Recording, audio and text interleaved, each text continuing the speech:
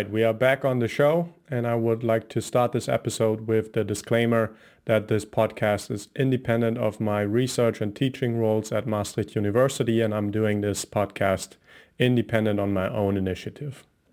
In line with the two previous episodes where we had Courtney Peterson as a guest speaking about time-restricted eating, the topic of today's episode will still be within that theme of when to eat and how much to eat maybe at different times of the day.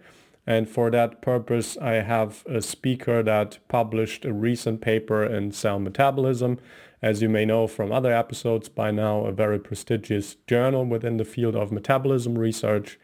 And her study was based around the concept of eating breakfast like a king.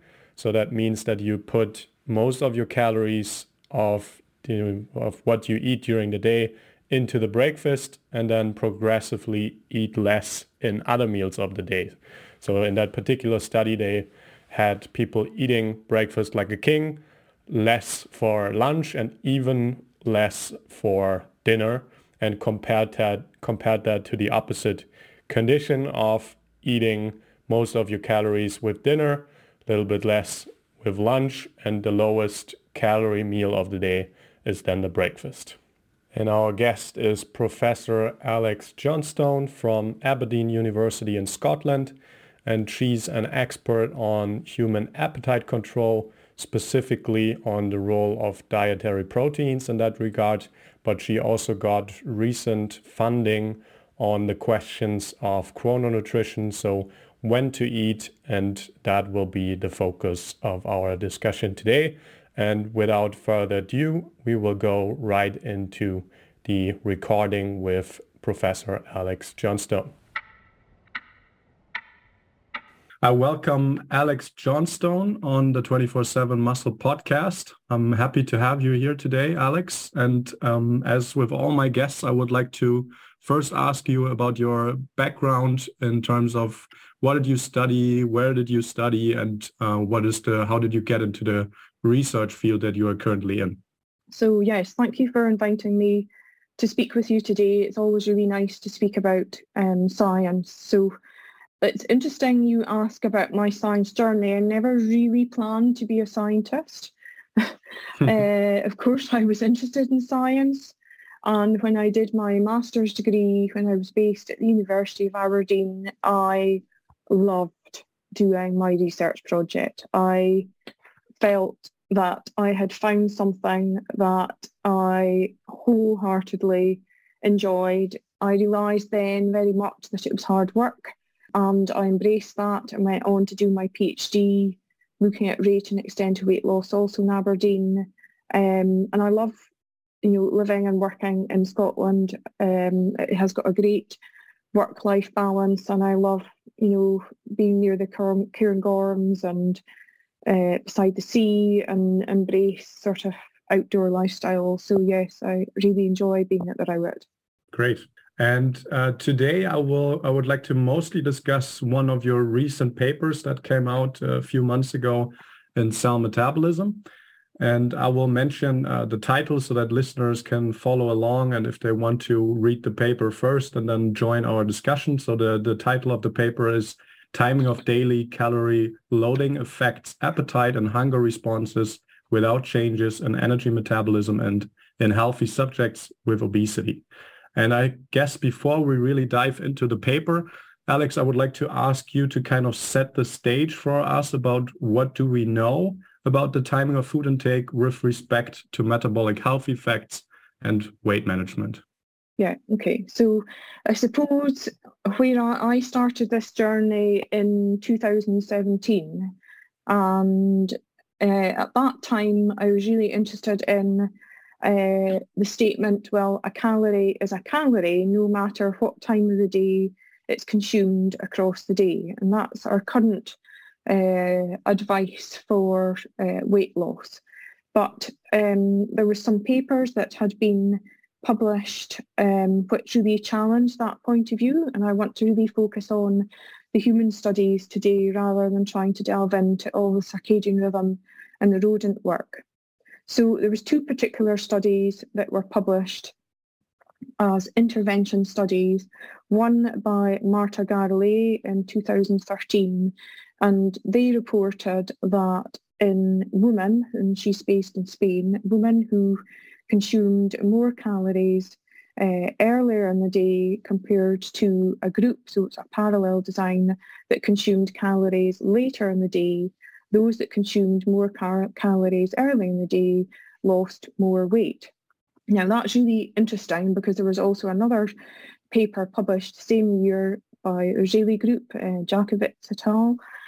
They also showed that in overweight people that early eating promoted greater weight loss. Now, that's really interesting because what would the mechanisms of that be? They reported that appetite was similar. They reported that these were with isocaloric diets.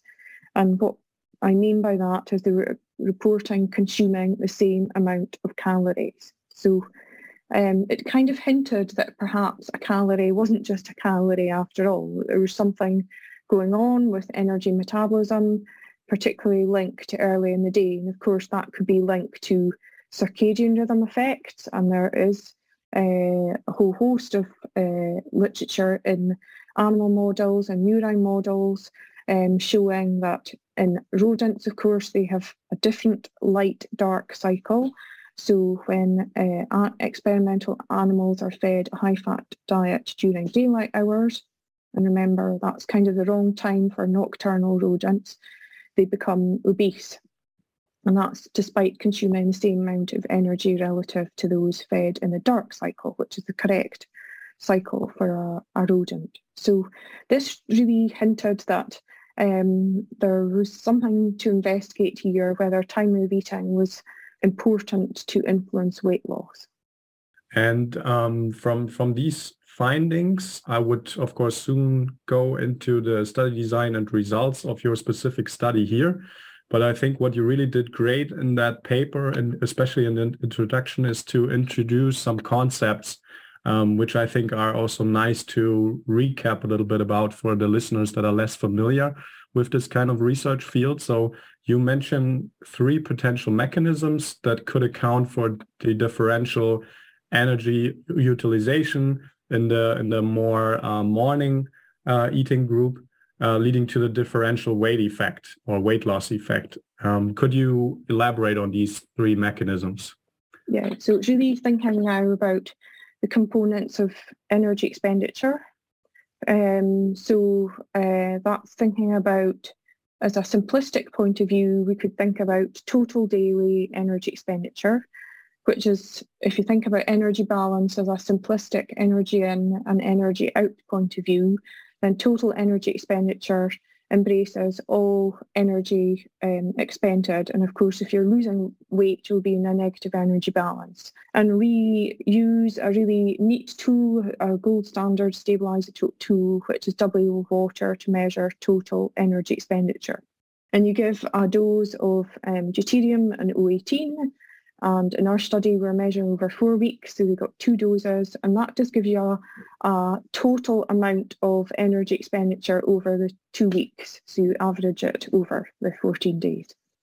So that's nice because it's an objective measurement of energy expenditure.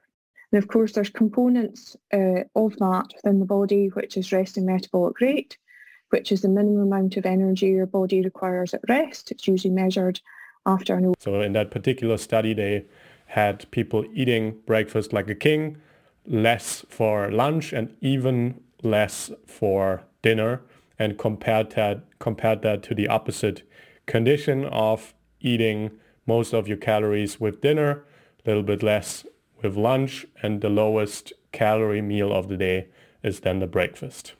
And our guest is Professor Alex Johnstone from Aberdeen University in Scotland, and she's an expert on human appetite control, specifically on the role of dietary proteins in that regard, but she also got recent funding on the questions of chrononutrition, so when to eat, and that will be the focus of our discussion today. And without further ado, we will go right into the recording with Professor Alex Johnstone. I welcome Alex Johnstone on the 24/7 Muscle podcast. I'm happy to have you here today, Alex. And as with all my guests, I would like to first ask you about your background in terms of what did you study, where did you study, and how did you get into the research field that you are currently in? So yes, thank you for inviting me to speak with you today. It's always really nice to speak about science. So it's interesting you ask about my science journey. I never really planned to be a scientist. Of course, I was interested in science. And when I did my master's degree, when I was based at the University of Aberdeen, I loved doing my research project. I felt that I had found something that I wholeheartedly enjoyed. I realised then very much that it was hard work, and I embraced that and went on to do my PhD looking at rate and extent of weight loss also in Aberdeen. And I love living and working in Scotland. It has got a great work-life balance, and I love being near the Cairngorms and beside the sea and embrace sort of outdoor lifestyle. So yes, I really enjoy being at the Rowett. Great. And today I would like to mostly discuss one of your recent papers that came out a few months ago in Cell Metabolism. And I will mention the title so that listeners can follow along, and if they want to read the paper first and then join our discussion. So the title of the paper is Timing of Daily Calorie Loading Affects Appetite and Hunger Responses Without Changes in Energy Metabolism and in Healthy Subjects with Obesity. And I guess before we really dive into the paper, Alex, I would like to ask you to kind of set the stage for us about what do we know about the timing of food intake with respect to metabolic health effects and weight management.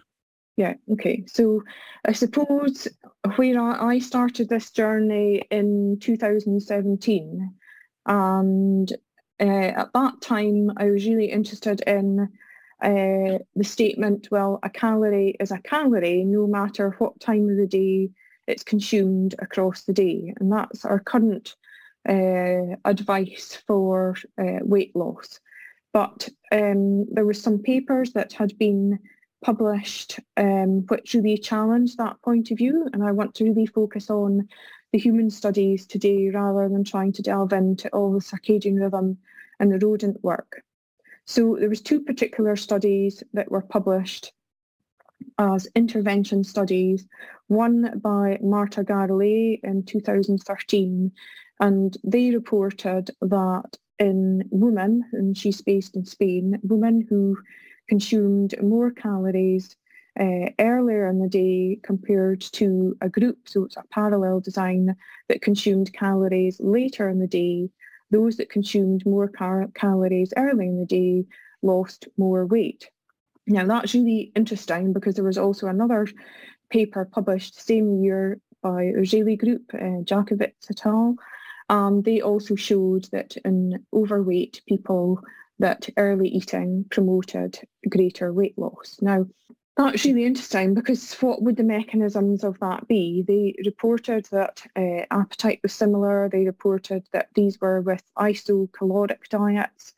And what I mean by that is they were reporting consuming the same amount of calories. So it kind of hinted that perhaps a calorie wasn't just a calorie after all. There was something going on with energy metabolism, particularly linked to early in the day. And of course, that could be linked to circadian rhythm effects. And there is a whole host of literature in animal models and murine models showing that in rodents, of course, they have a different light-dark cycle. So when experimental animals are fed a high-fat diet during daylight hours, and remember that's kind of the wrong time for nocturnal rodents, they become obese. And that's despite consuming the same amount of energy relative to those fed in the dark cycle, which is the correct cycle for a rodent. So this really hinted that there was something to investigate here, whether time of eating was important to influence weight loss.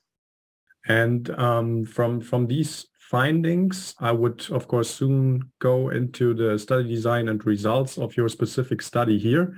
But I think what you really did great in that paper, and especially in the introduction, is to introduce some concepts, which I think are also nice to recap a little bit about for the listeners that are less familiar with this kind of research field. So you mentioned 3 potential mechanisms that could account for the differential energy utilization in the more morning eating group, leading to the differential weight effect or weight loss effect.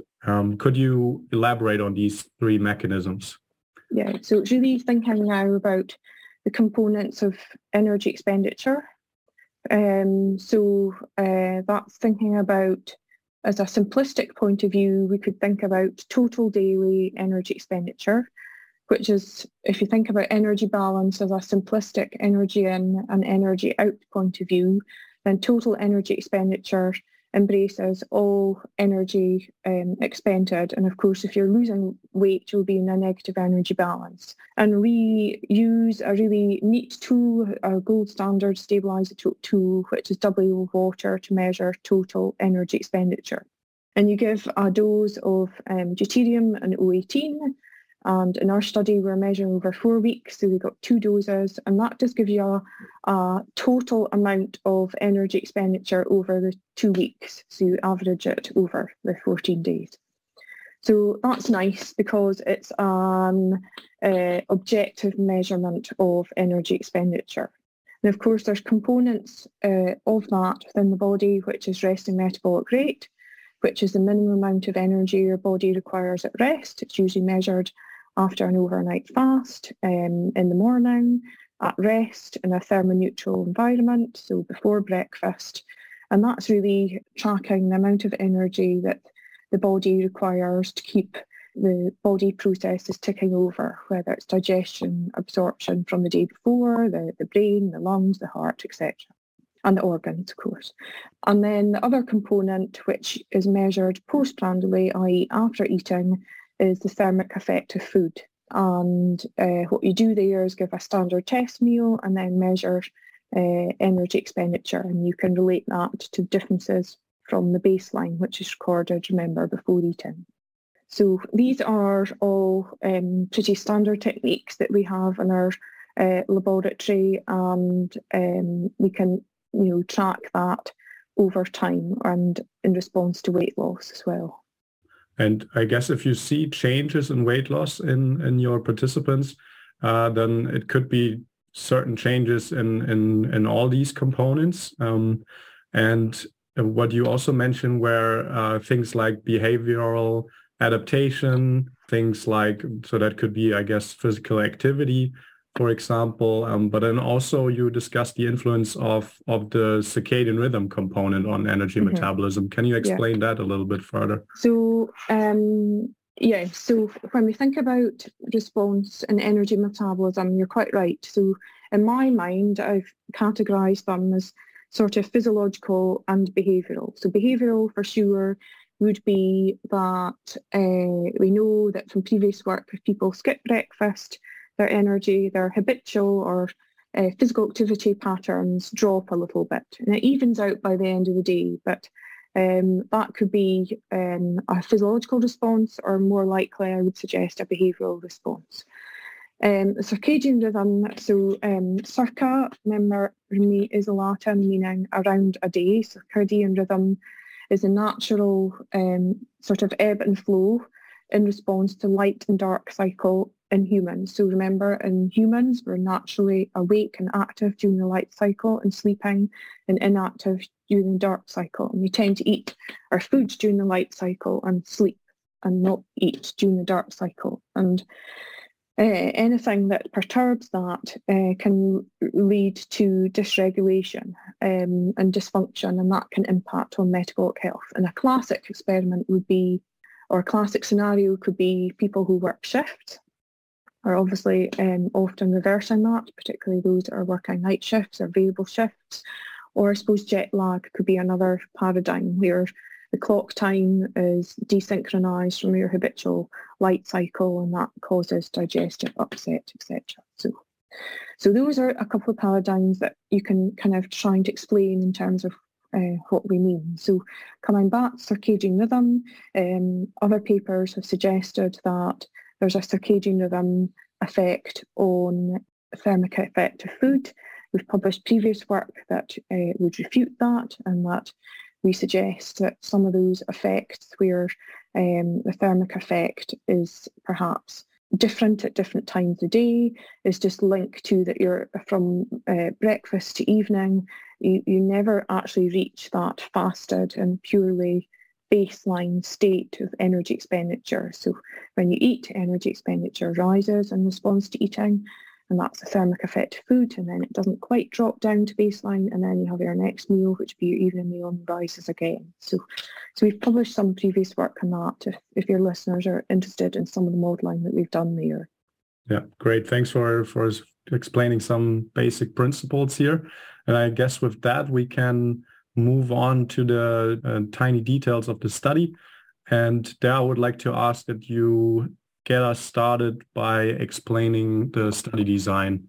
I mean, it's quite a complex study, so maybe we can do it a little bit together if I remember something that you might forget. Yeah, okay. So first point to note is this is a within subject design. It's not a parallel design that I described before where there's two groups of people, we compare the two groups. What we're using here is a within subject design, so each subject acts as their own control. So each subject receives both diet treatments with a washout in between. So that's quite standard in my lab. It's an approach I take in most of our studies, and that's because I'm really interested in appetite. And appetite is, of course, a subjective sensation. If we discussed how hungry or full we felt just now, it will reflect our own personal, previous and habitual experiences of eating today. So it's I'm not comparing me to you in the study design, I'm comparing myself on diet A and diet B. So that's a very strong design. And what we did was recruited 30 men and women who were classified as overweight or obese. And we measured their resting energy requirements. All the subjects had a baseline or a maintenance period to start with. Again, that's quite standard where they're fed energy balance. That means everybody's starting at the same baseline in terms of energy balance. It's a constant. And then they're randomly assigned to diet A or diet B, which is what we call in the paper morning loaded or evening loaded, or I could call them myself, I call them the big breakfast or the small breakfast. And that's in combination with, so a big breakfast is in combination with a small dinner, and a small breakfast is in combination with a big dinner. So it's actually a large breakfast. So it's 45% of calories at breakfast, 35% at lunch, that was constant, and 20% at dinner, or vice versa, 20% at breakfast and 45% in the evening. And I think it's interesting to note here, how does that compare to in the UK? So in the UK, we tend to consume most of our calories in the evening. So that's a more traditional or habitual pattern that we'd see in the UK. So 20% at breakfast. We eat on the go, we eat smaller meals, and then eat more calories in the evening. Yeah, just to add to that, it's the same in the Netherlands. So the typical Dutch diet, and that's also what we give in our studies, is I think even 49% of total daily energy intake for dinner. And people struggle with that in the laboratory condition, but it's, because they have to eat it in one go, usually, as I guess in your study as well. But I think if you look at how you spread your calories over the evening, like maybe over 3 hours by snacking and so on, then I guess it's definitely true for most people. Yeah. So I suppose one of the other strengths of this study is that we have facilities at the Rowett Institute to make up individual diets.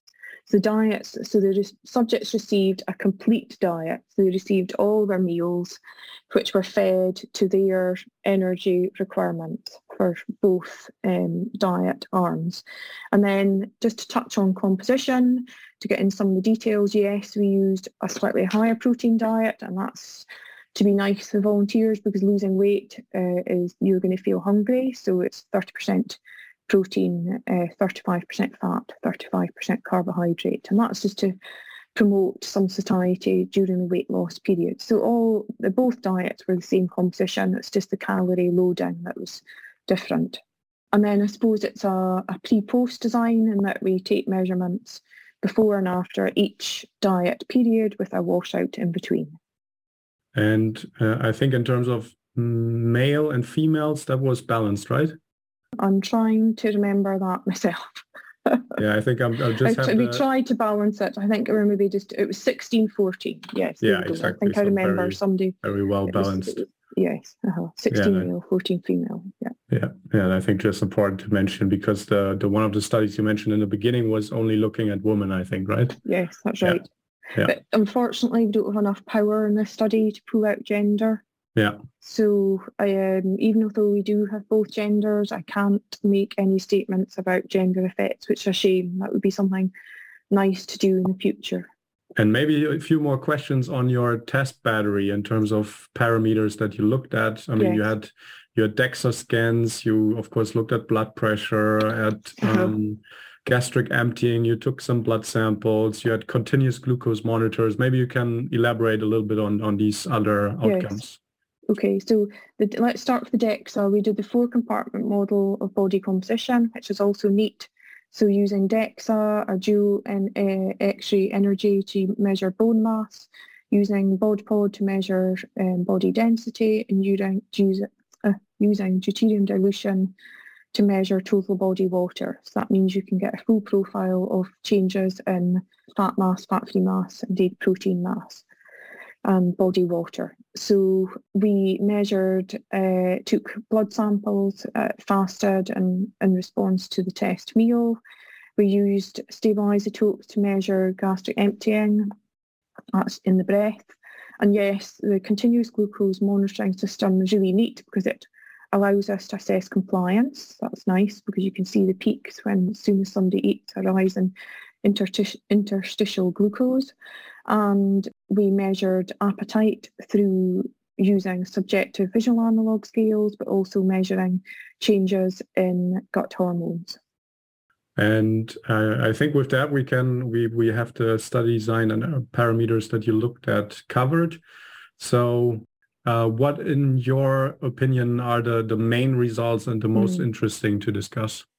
Yeah, so I suppose the main thing is coming back to what we're thinking is a calorie in terms of weight loss. So we report almost identical weight loss between the two diets, and that was measured over the 28 days. So from that, we can conclude that changes in energy balance were similar. And indeed, if you remember, the energy intakes are fixed, so even accounting for leftovers, energy intake in the morning loaded regime, that's big breakfast, 1,736. In the evening loaded, 1,749. And actually, it's really neat. We, from our total daily energy expenditure, is very similar as well, within 30 calories. So it's 2,871 kilocalories expended in the morning loaded and 2,846 kilocalories expended in the evening loaded. So that's really neat that these measurements of energy balance are telling us the same story, in that there is no effect on calorie loading on the ability to lose weight. And with these findings in mind, because you mentioned it before, would you then still argue a calorie independent of when it's taken in is a calorie, or what do you take away from these? That's quite a leading question, isn't it? Yeah. So there's two parts to that, right? In the context of energy metabolism, a calorie is a calorie. So we couldn't detect any differences in energy metabolism, which was linked to the time of day of eating. But of course, I'm an appetite researcher. I know a calorie isn't just a calorie, and that we did report changes in appetite control linked to time of eating. So if we move on to that, what we show in the paper is some nice data from the lab environment, but also some using the visual analog scales and the visual analog scales in the free living environment. So when the subjects are at home and they get their food given to them. So what we showed was that appetite was lower, so that meant that subjects were less hungry, more full when they consumed the morning loaded or the big breakfast regime. And I think that's really important and interesting because, of course, a criticism of this study is that it's in the lab environment, which is great for that degree of control, but what we want to do is produce research that's translatable into the real world. So that would suggest to me is one of the important findings to translate, to add to a toolkit for those people who are trying to lose weight, and that those subjects, when the subjects were consuming the big breakfast, they were better able to control their appetite throughout the rest of the day. And how was that supported by your hunger and satiety hormones? Maybe you can add that to the visual analog scale that people filled out. So the appetite scale is a mathematical score, which is calculated as hunger plus 100 minus fullness, because remember, fullness is a reciprocal phenomenon to hunger, and that's thinking about prospective consumption, desire to eat. So that's kind of accumulation of 4 parameters that are measured through visual analog scale. And what we show is that individually we can see differences in hunger, in desire to eat, prospective consumption, that's how much do you think you could eat, thirst, and then in the composite appetite score. And you can ask, and we present data which is time linked, and you can see that if you looked at the area under the curve, if we express it like that, then the volunteers, when we're consuming the morning loaded diet, we've got a lower area under the curve. So now, it's normal that hunger and appetite changes throughout the day. It goes, so when you get up in the morning, you haven't eaten, then hunger score will be high, and it comes down again once you've eaten and goes back up again. So that flow is normal, and it's just how when we eat and what we eat can tamper that down. So we also measured gut hormones, so that's in the blood. So what we see is the reduction in ghrelin. Ghrelin, remember, is traditionally thought of as the hunger hormone, and you can see that ties in really nicely, that there's a reduction in ghrelin with the morning calorie eating. Very good, yeah. And I think that was really nice to see that it matches, that the hormone levels that you can objectively measure also match with the subjectively measured appetite and hunger from the participants. It's nice when things come together. It doesn't always happen like that, indeed. does it? Yeah. No, that's also my experience in science. Okay. And I think what you elaborated a little bit yourself on in the paper is the duration of your diet intervention, which was 4 weeks. How does that compare to the other studies that you mentioned before? And do you think that it is a strength of your study, or would you like to do longer interventions if possible? And what are your thoughts on this? 4 weeks per treatment is kind of the limit that is practicable for our volunteers, because remember, that means they're on a study diet for 10 weeks in total. Now, that's a long time for somebody to be eating Rowett diets and not being able to take part in all the sort of social and cultural aspects of eating and socialising and drinking. So remember, our study was within subject design, and the other studies were parallel designs. So what they do there is the subject only receives one treatment for a much longer period of time. What we did notice that in those other studies that I mentioned earlier on, they were much longer, over months.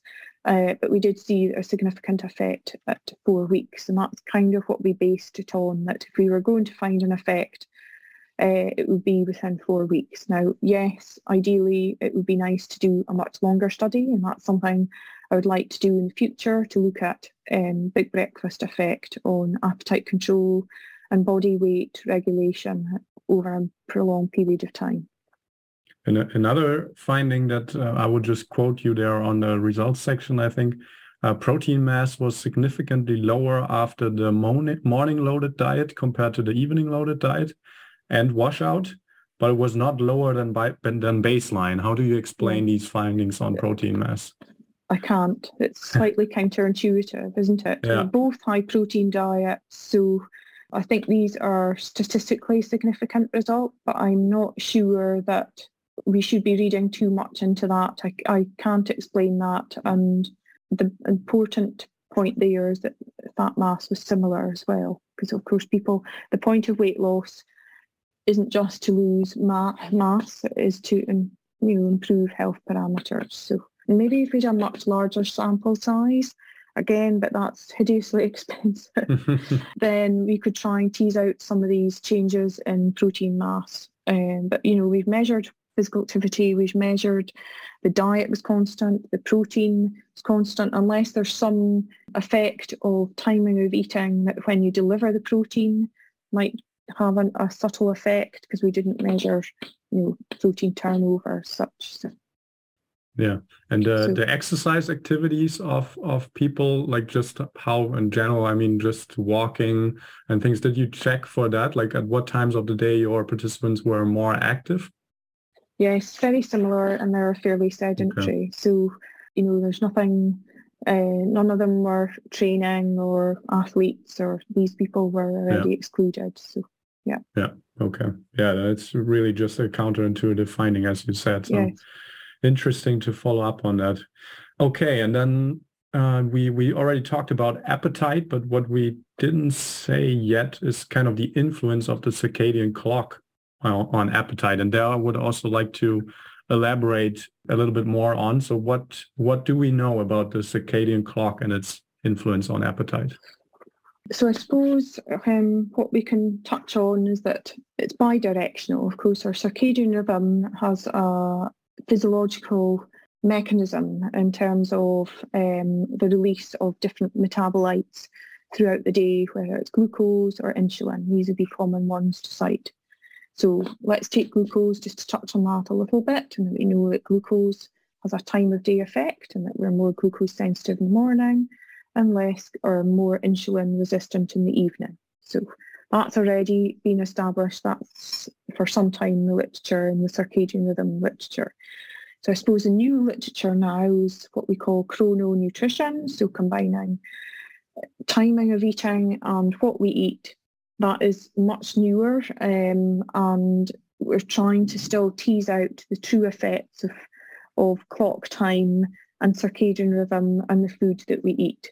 And when I say it's bidirectional, so we've got all these ebb and flow and changes of hormones and metabolites in response to time of day, but of course eating and feeding is a cue to help regulate the circadian rhythm. So that also reinforces circadian rhythm in terms of a standard eating pattern, but you could have mentioned that for sleep as well. So these are all cues. Of course, our circadian rhythm is controlled in the brain, but of course other tissues have their own circadian clocks.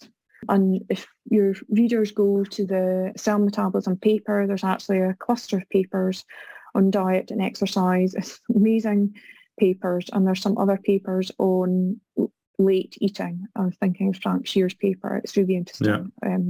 Reviewed that one. I found it fascinating that the two papers came out at the same time and complement each other.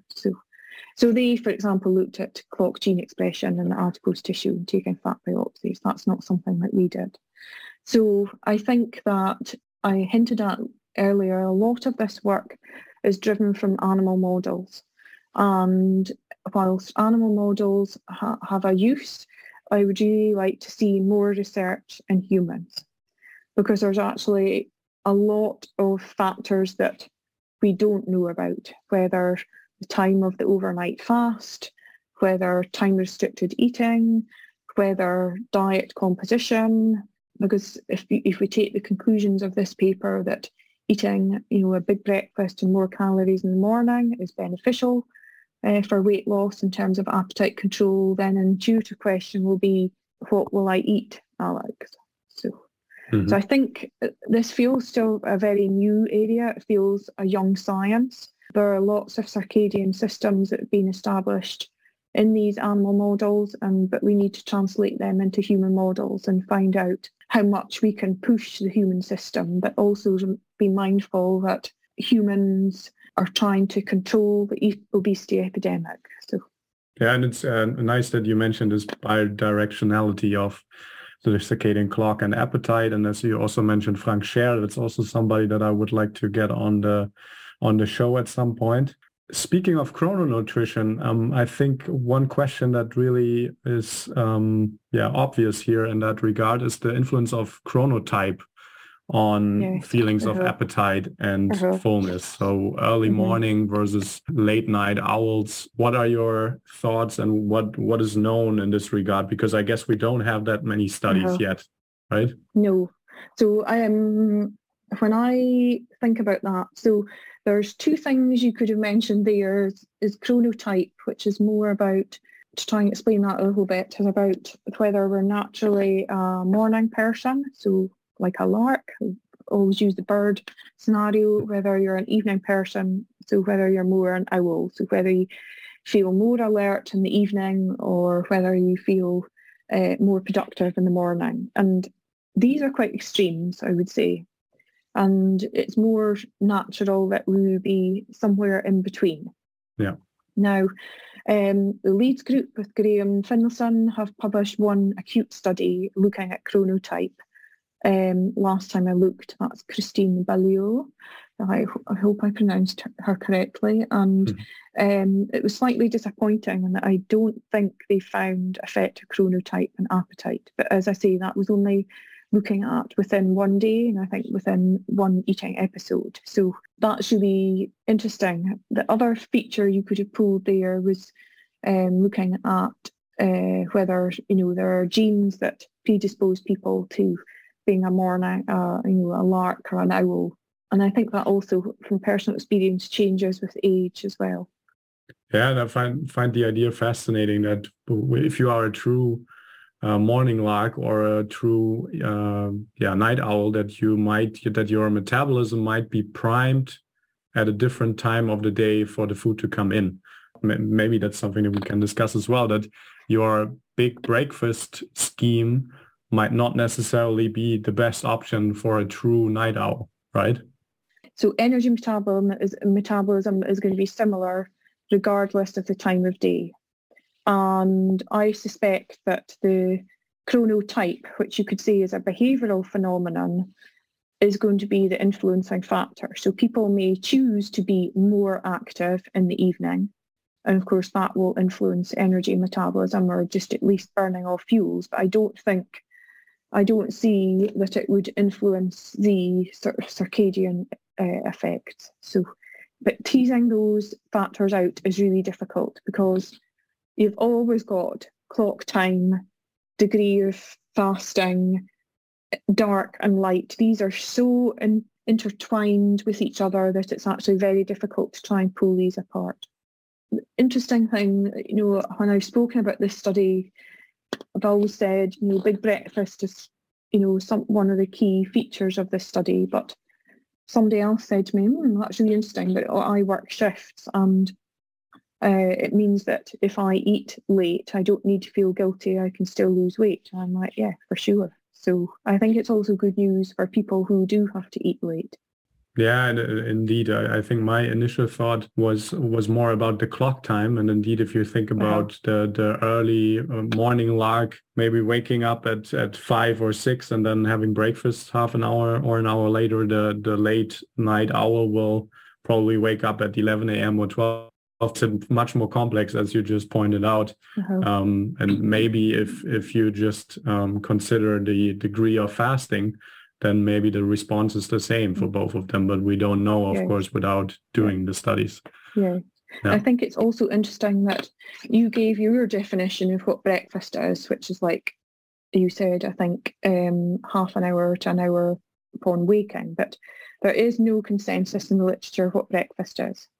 So I always read James Bett's work from Bath on what breakfast is, and I use his definition, which is much more broad than that. That's within 2 to 3 hours of waking.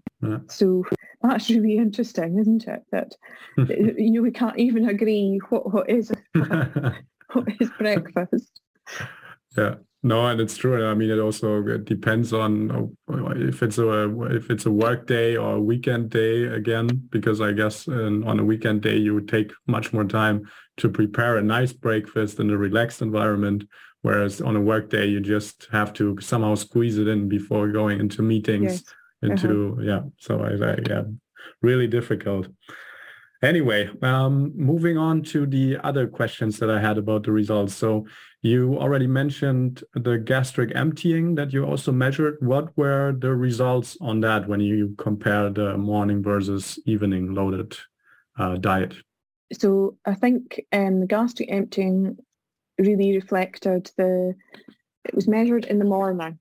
So that means that the results reflected the calorie loading, really, and that you can understand that gastric emptying would take longer if you consume more food and more calories compared to, so that's big breakfast compared to small breakfast. So that's really reflecting just more what the input was, rather than trying to tease out effects of circadian and meal timing. So I think that what you need to do there is do repeat measurements across the day and having volunteers living in a unit, or indeed we do have another paper to publish where we're measuring gastric emptying with Alexandra Johnstone and Surrey using a phase delay protocol, and that will maybe help give further insights as to the role of actual time of day and eating. And that's something, I mean, people might not be familiar with these kind of interventions, but I hope, as I said, when getting Frank Scher on the show, that he will provide us with all the details on these different schemes that you can do to disentangle influence of circadian rhythm, clock time. There are so many different things and protocols to do. What you need is a lab where you control the lux or lighting, and then you establish a phase response by changing the lighting cycle so that you desynchronize clock time to light time. So that's why it's often used for jet lag, as if you were sort of jumping on a plane and then going to a different time zone or light zone, dark zone. Yeah, similar to these initial bunker studies, I think, conducted in Germany, where they also deprived people of any information of clock time, and then saw how 24-hour rhythms evolved and changed a little bit over time in respect to different stimuli. Yeah, great study setup, but really difficult and I guess also expensive to do. Yeah. All right. Something that I'm personally also very interested in, because my group in Maastricht is looking at type 2 diabetes, and we are also using continuous glucose monitors a lot in our research. So what did you find? So you already said you use them to check adherence of your participants, because of course you should be able to see these 3 peaks in the data in terms of the glucose response. What else did you see when you compared the 2 diet interventions? What we did was we took different clock times as blocks. So we split the day into 4-hour blocks. So sort of midnight to 4 a.m., 4 a.m. to 8, 8 to 12, 12 noon to 4, and 4 to 8, and then back to 8 to 12. And we only report one feature here, and that there was a significantly higher postprandial rise in the interstitial glucose. That's the CGM data for the early loading diet, and that was between 8 and 12 p.m. And that was when it was compared to the morning loading regime. And in the paper, I just make a comment. I think this just reflects the greater calorie load with the larger dinner meal. But what is interesting is that the lines are very similar in the morning when you compare the big breakfast and the small breakfast. I don't know, hope that's not too confusing, but if you think of lines going up and down throughout the day in response to eating, in the evening period, we see a greater rise in glucose with the larger meal, and that's perhaps not surprising. And then the reverse is reciprocal of that, is that, but we don't see that when you have the big breakfast, we don't see that large rise. I think that's equally interesting. No, it is. It is. I was also surprised by these findings. And maybe just for listeners, because I'm not sure if I actually introduced CGMs to listeners yet. So it's basically what we do is having a little device with a small needle on the upper arm of participants, but I think you used the devices that are actually placed on the belly of people, right? Yes, Yeah. then I think we've changed now, but yes, Yeah. it's similar. It's just different brands, and the needle is very tiny. It's just placed into the skin and takes readings every 5 seconds, and that means you get a beautiful time course, lots of data, and you can used to be able to calibrate with finger pricks. But yes, it's really a very non-invasive measurement for tracking over time. Yeah. And I think lastly, so going already away from the results, more into the future, what would be the next steps now for you based on this clinical trial? So what are the next research things that you want to look at, trials that you would like to design or that are already in the working? We have put in a grant to look at shift workers, but that seems quite intuitive to look at whether timing of eating can potentially have a positive impact on their metabolic health profile. I think in the UK, we don't have any dietary evidence or advice for people who are working shifts. So should they eat when they're on shift in the dark cycle, or should they be eating when they come off shift in the light cycle? And does it make a difference in terms of metabolic health risk? So that seems that if you use this data, it tends to suggest that having a bigger breakfast first thing in the morning and the light period would tend to promote appetite control and metabolic health, have a positive influence for those that are working shifts. I'm also interested in time-restricted eating in terms of the other paradigm that this could be useful for is if you are going to use a time period of not when to refrain from eating, so whether it's 16 hours of fasting and 8 hours of eating or vice versa, or some of them are even, 10 hours. So when should you be eating? So if you have a period where you're feasting and fasting, should you be eating in the morning period and then have a longer overnight fast, or should you continue your fast in the morning, skip breakfast and then eat later in the day? So I think that is really interesting in terms of what would be beneficial for metabolic health and appetite control. Yeah, that sounds very, very exciting. And I guess you are currently not the only ones looking at that. I think so a lot of other labs are also looking at time-restricted eating. I also recently had Courtney Peterson on the podcast. I still have to publish that episode, but when this one is coming out, listeners will already have listened to that one, so they can make the connection, I guess. All right, then let's make the translation to practice a little bit more. And something that I think is interesting to discuss is in terms of getting your opinion on who would you now recommend to practice the morning loaded or evening loaded diet regime.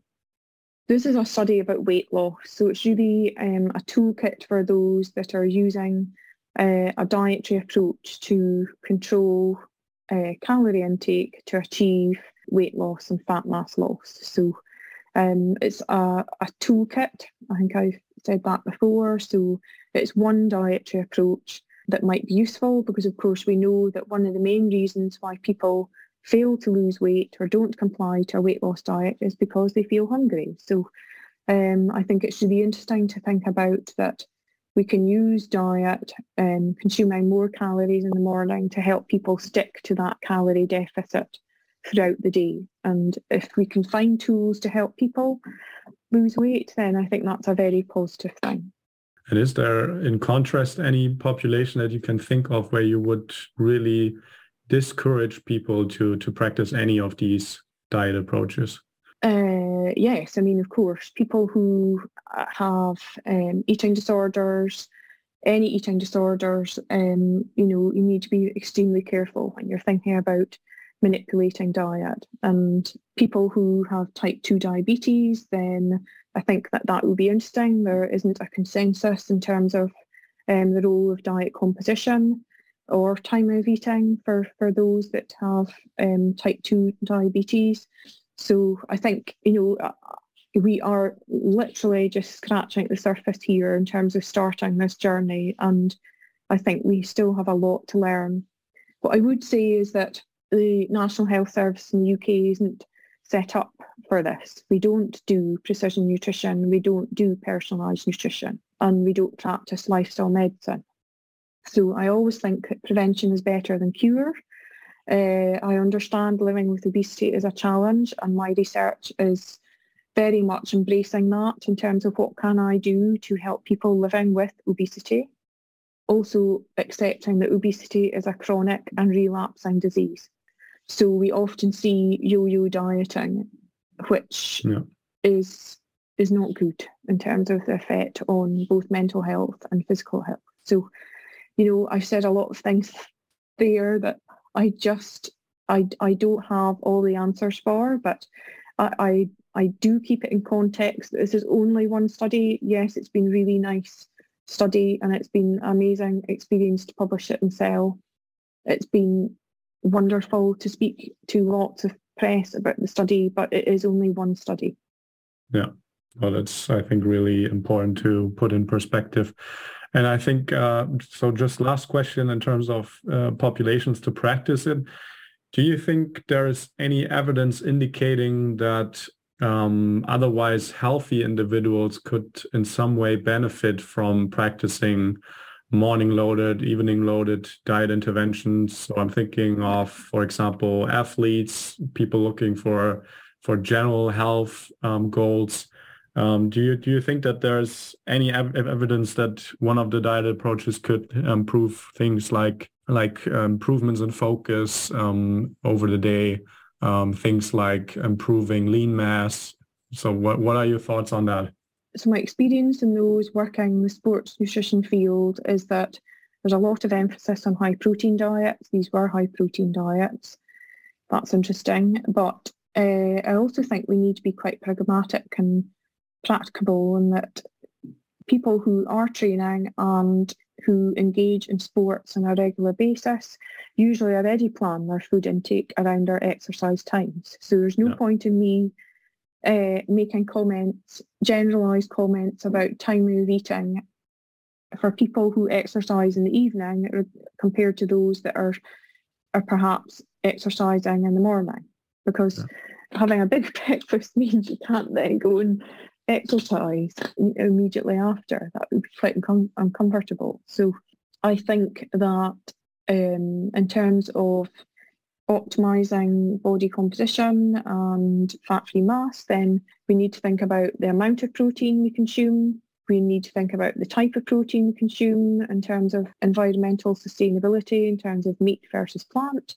And then we can think about timing of consumption. And really the message is, isn't it, to spread it across the day and not to try and stick to the habitual eating pattern that we both reflected on at the start of eating more calories and probably more protein in the evening. Yeah. So now these are really tricky to get completely right every day of the week, but these are the mainstay in terms of what my considerations are. So. And we touched on that before in terms of that we would agree that the UK, but also the Netherlands, might actually rather in practice have their biggest meal in the evening. Actually, for Germany, where I'm originally from, I think it's the case that we have the biggest meal for lunch. I'm not sure if that's really a German thing. What did you ever think of testing that kind of splitting the calories different over the day, that you actually put the emphasis on the lunch meal? Yeah, so the middle meal. The Marta Garaway's work is based in Spain, and that is actually, when she calls it early eating, it is lunchtime actually. So, and if you've been and lived in Spain, then you can kind of reflect on that. They tend to have more calories at lunchtime, have a siesta, sleep after lunch. And then because it's the hottest part of the day as well, particularly during summertime, and then they meet and then go out and eat in the evening and have tapas, which of course means small plates. So they're already, describing a phenomenon that is cultural that sort of links in with this time of eating. So, and that's really late, like 9 o'clock, so 10 o'clock. So yes, there are cultures with different eating habits, and I've had many emails from people in different cultures telling me what their cultural habits are, and I think we need to embrace that eating should be a positive experience as well. Okay. And one last practical question that I had was, because one thing that I think gets a little bit too less discussed, at least when it comes to just the clinical trials, is of course that we can change or have interventions that change appetite, that induce weight loss and so on. And you already touched upon the yo-yo effect. I think one aspect that is the food environment that people are in.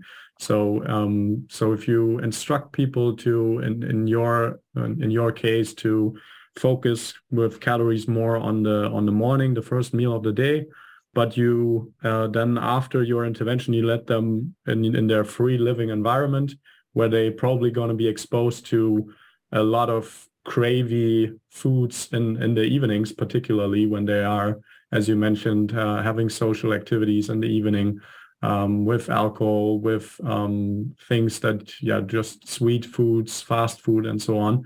What are your thoughts on this kind of practical perspective of, on the one hand, having a tool, as you mentioned, in your toolkit, in your box, with which you can lower appetite, especially in the evening maybe, but you don't change people's food environment in general?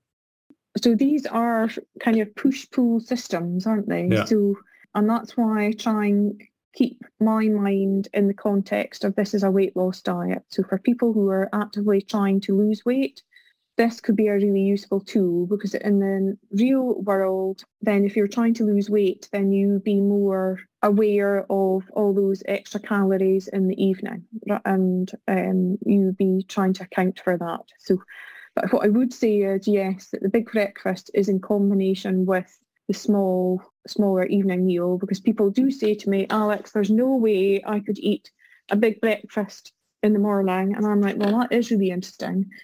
Have you tried consuming less in the evening, and then you might be more able to consume more at breakfast? So the two go hand in hand.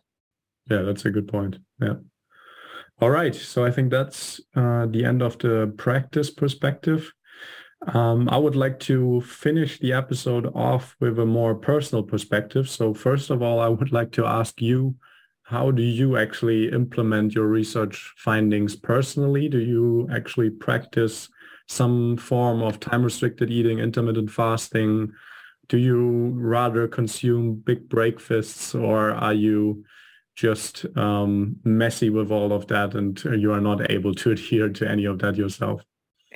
So I think I have been asked this quite a few times. Of course, yeah. I'm going to give you the stock answer, because I think that my role is as a scientist, and I'm speaking to you as a scientist.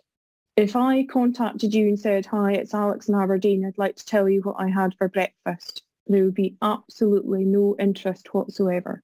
I think that, over 25 years of working in nutrition science, I've been asked this question, what did you eat for breakfast, so many times. And what I would like to say is, it doesn't matter what I ate for breakfast, because really what I want to deal with is evidence-based research. And whilst anecdotal reports are interesting and N=1 studies are interesting, then it's not peer-reviewed. And so therefore, Professor Johnstone, it doesn't matter what I had for my breakfast. So from a personal point of view, yes, I'm interested in promoting health and well-being, and you can't help but to learn from your experience. And, but some people want me to share that, some people don't. And, I'm passionate about my science. I want to live my science. and I want other people to benefit from my science. So I suppose that gives you a little bit of a clue as to what my own personal thoughts are. Yeah.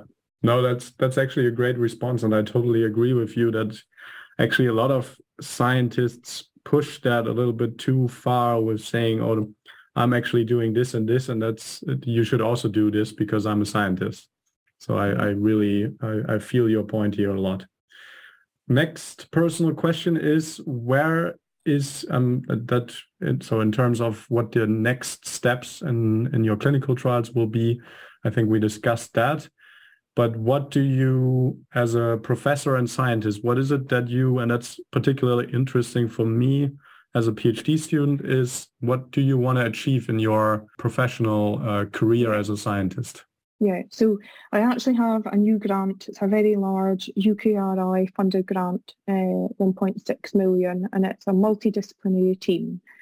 I feel that strongly that I really work best as part of a team, and in this case, I'm leading a team of amazing UK researchers. So there are 9 academic centres, and we're working with a food retailer to look at food inequalities and obesity, to try and improve the experience in the retail food environment, so in the supermarkets, for those living with obesity, living with food inequalities. And I think when I wrote that grant, the cost of living crisis wasn't as nearly profound as it is now. So this work feels so timely. I feel amazing to get this opportunity to work in this area to support those living with obesity, to give them a voice in terms of co-creation, co-delivery, and in terms of the science and the impact. And I really feel a huge responsibility to transform the food system in the UK. So that's slightly away from chrononutrition, but I think that the experience and skills that I've got to bring together this amazing team will really make a difference to obesity in the UK. No, that's a very strong answer. Thanks for sharing that. And one last thing that I like to do always with people at the end of the show is to share some, if you like, some personal funny anecdote from your research. So basically moving a little bit away from the seriousness of the life of a scientist, especially I think in clinical trials with diet interventions, there are funny things that you might encounter that you might be willing to share. Yeah, well, honestly, I could write a book on this. Okay. And it's a pleasure to meet people, but humans are not rats, and that you might tell them to do something, but actually they're going to do their own sweet thing. Yeah. And, we're all different. So I've had some amazing positive experiences, and I've had some amazing, really negative experiences in working with people. And, and I think that's important to say that, I can speak about an amazing study, but it's a team effort. So that's number one. Yes, it's really nice to speak about this, but I know how many hours have gone into this by the entire team to get to this point in time. So I can reflect on, we're doing a study looking at protein loading, and I went into the volunteer lounge where the volunteers were supposed to be eating the food, and just so happened to walk past the dustbin, and there were all the burgers that they were supposed to be eating in the dustbin. So I just thought, okay, this has been a complete waste of time. So people say that they've eaten it, but actually have they eaten it? I'm always sceptical, and people who know me, will say probably I don't have a sense of humour. I think, research can be quite challenging, but, you have to support the team, and that includes the volunteers to get through their journey. So without the volunteers, none of this research would be possible. So. Yeah, I had very similar experiences with that, also with respect to adherence to actually eating food. So people, because we have these metabolic chambers in Maastricht, and we then actually have like a little airtight door where we can give people the meal, like on a tray. We put it in there. They open it at the other side so that the air basically stays the same within the room at that second in time. Mm-hmm. And when they give back the tray, when they finished it, we also had situations where people tried to hide certain meat pieces under the dishes so that we wouldn't see that they didn't eat it. Mm-hmm. So, yeah, I mean, we used to use whole body indirect calorimeters, and I can even think of, I used to be the one in charge of calibrating them, and I remember one day the airlines blew off the cylinders and I nearly lost my eardrums. So yes, science is great, and it's a privilege to be able to use these really sophisticated tools to understand physiology. So yeah. I think with that we can end the show. And just lastly, one questions would be that how can listeners get in touch with you on social media, etc., if they are interested in following up on some things? Yes, so I mainly use Twitter, and my handle is at Dr_A_Johnston. Or, of course, they can email me at the University of Aberdeen. I do have a homepage there. So, I like meeting people. If you're going to be in Scotland, then I'm more than happy to show you our facilities. And it's, I think that you learn a lot by listening to other people and reflecting on your own science. So, thank you. No, that's great. And I will make sure that I link your Twitter handle and email and so on to the show notes, just as all the literature and studies that we discussed today. And with that, I would like to officially thank you, Alex, for taking the time. It was a pleasure. And hopefully we can chat again at another point on new data coming out from your lab. Great. Thank you for having me. I hope you enjoyed the episode with Alex Johnstone, and I guess you learned a little bit about when to consume most of your calories. Maybe you're gonna adjust your daily routine a little bit in that regard and see whether you want to shift most of your calories more to the earlier meal of the day or to other times of the day based on your chronotype assumptions maybe. So let's see what you can take out of this episode and what kind of information you found the most interesting. And please also feel free to share that with me via Twitter. And that also leads me to the fact that I'm always happy to receive feedback about how I am doing as a host on the podcast. If you keep finding the guests that we have interesting as interview partners here, and if you have suggestions in terms of who you would like to see or listen to on the show, let me know. And with that, I hope that you will join the next episodes as well. We will switch gears again a little bit towards body temperature. So how does body temperature change over the day? So changes from day to the night. I guess that is something that you know by now, also based on other episodes. How is skin temperature regulated? How can we influence performance with cold water immersion, for example, but also with hot baths or sauna? And also we're gonna go into clinical interventions where the heat and cold are used to improve glucose metabolism and type 2 diabetes, for example. That's something that my institution is very much known for in Maastricht. And we will go into the details of all these studies and mechanisms. And I hope that you will enjoy it.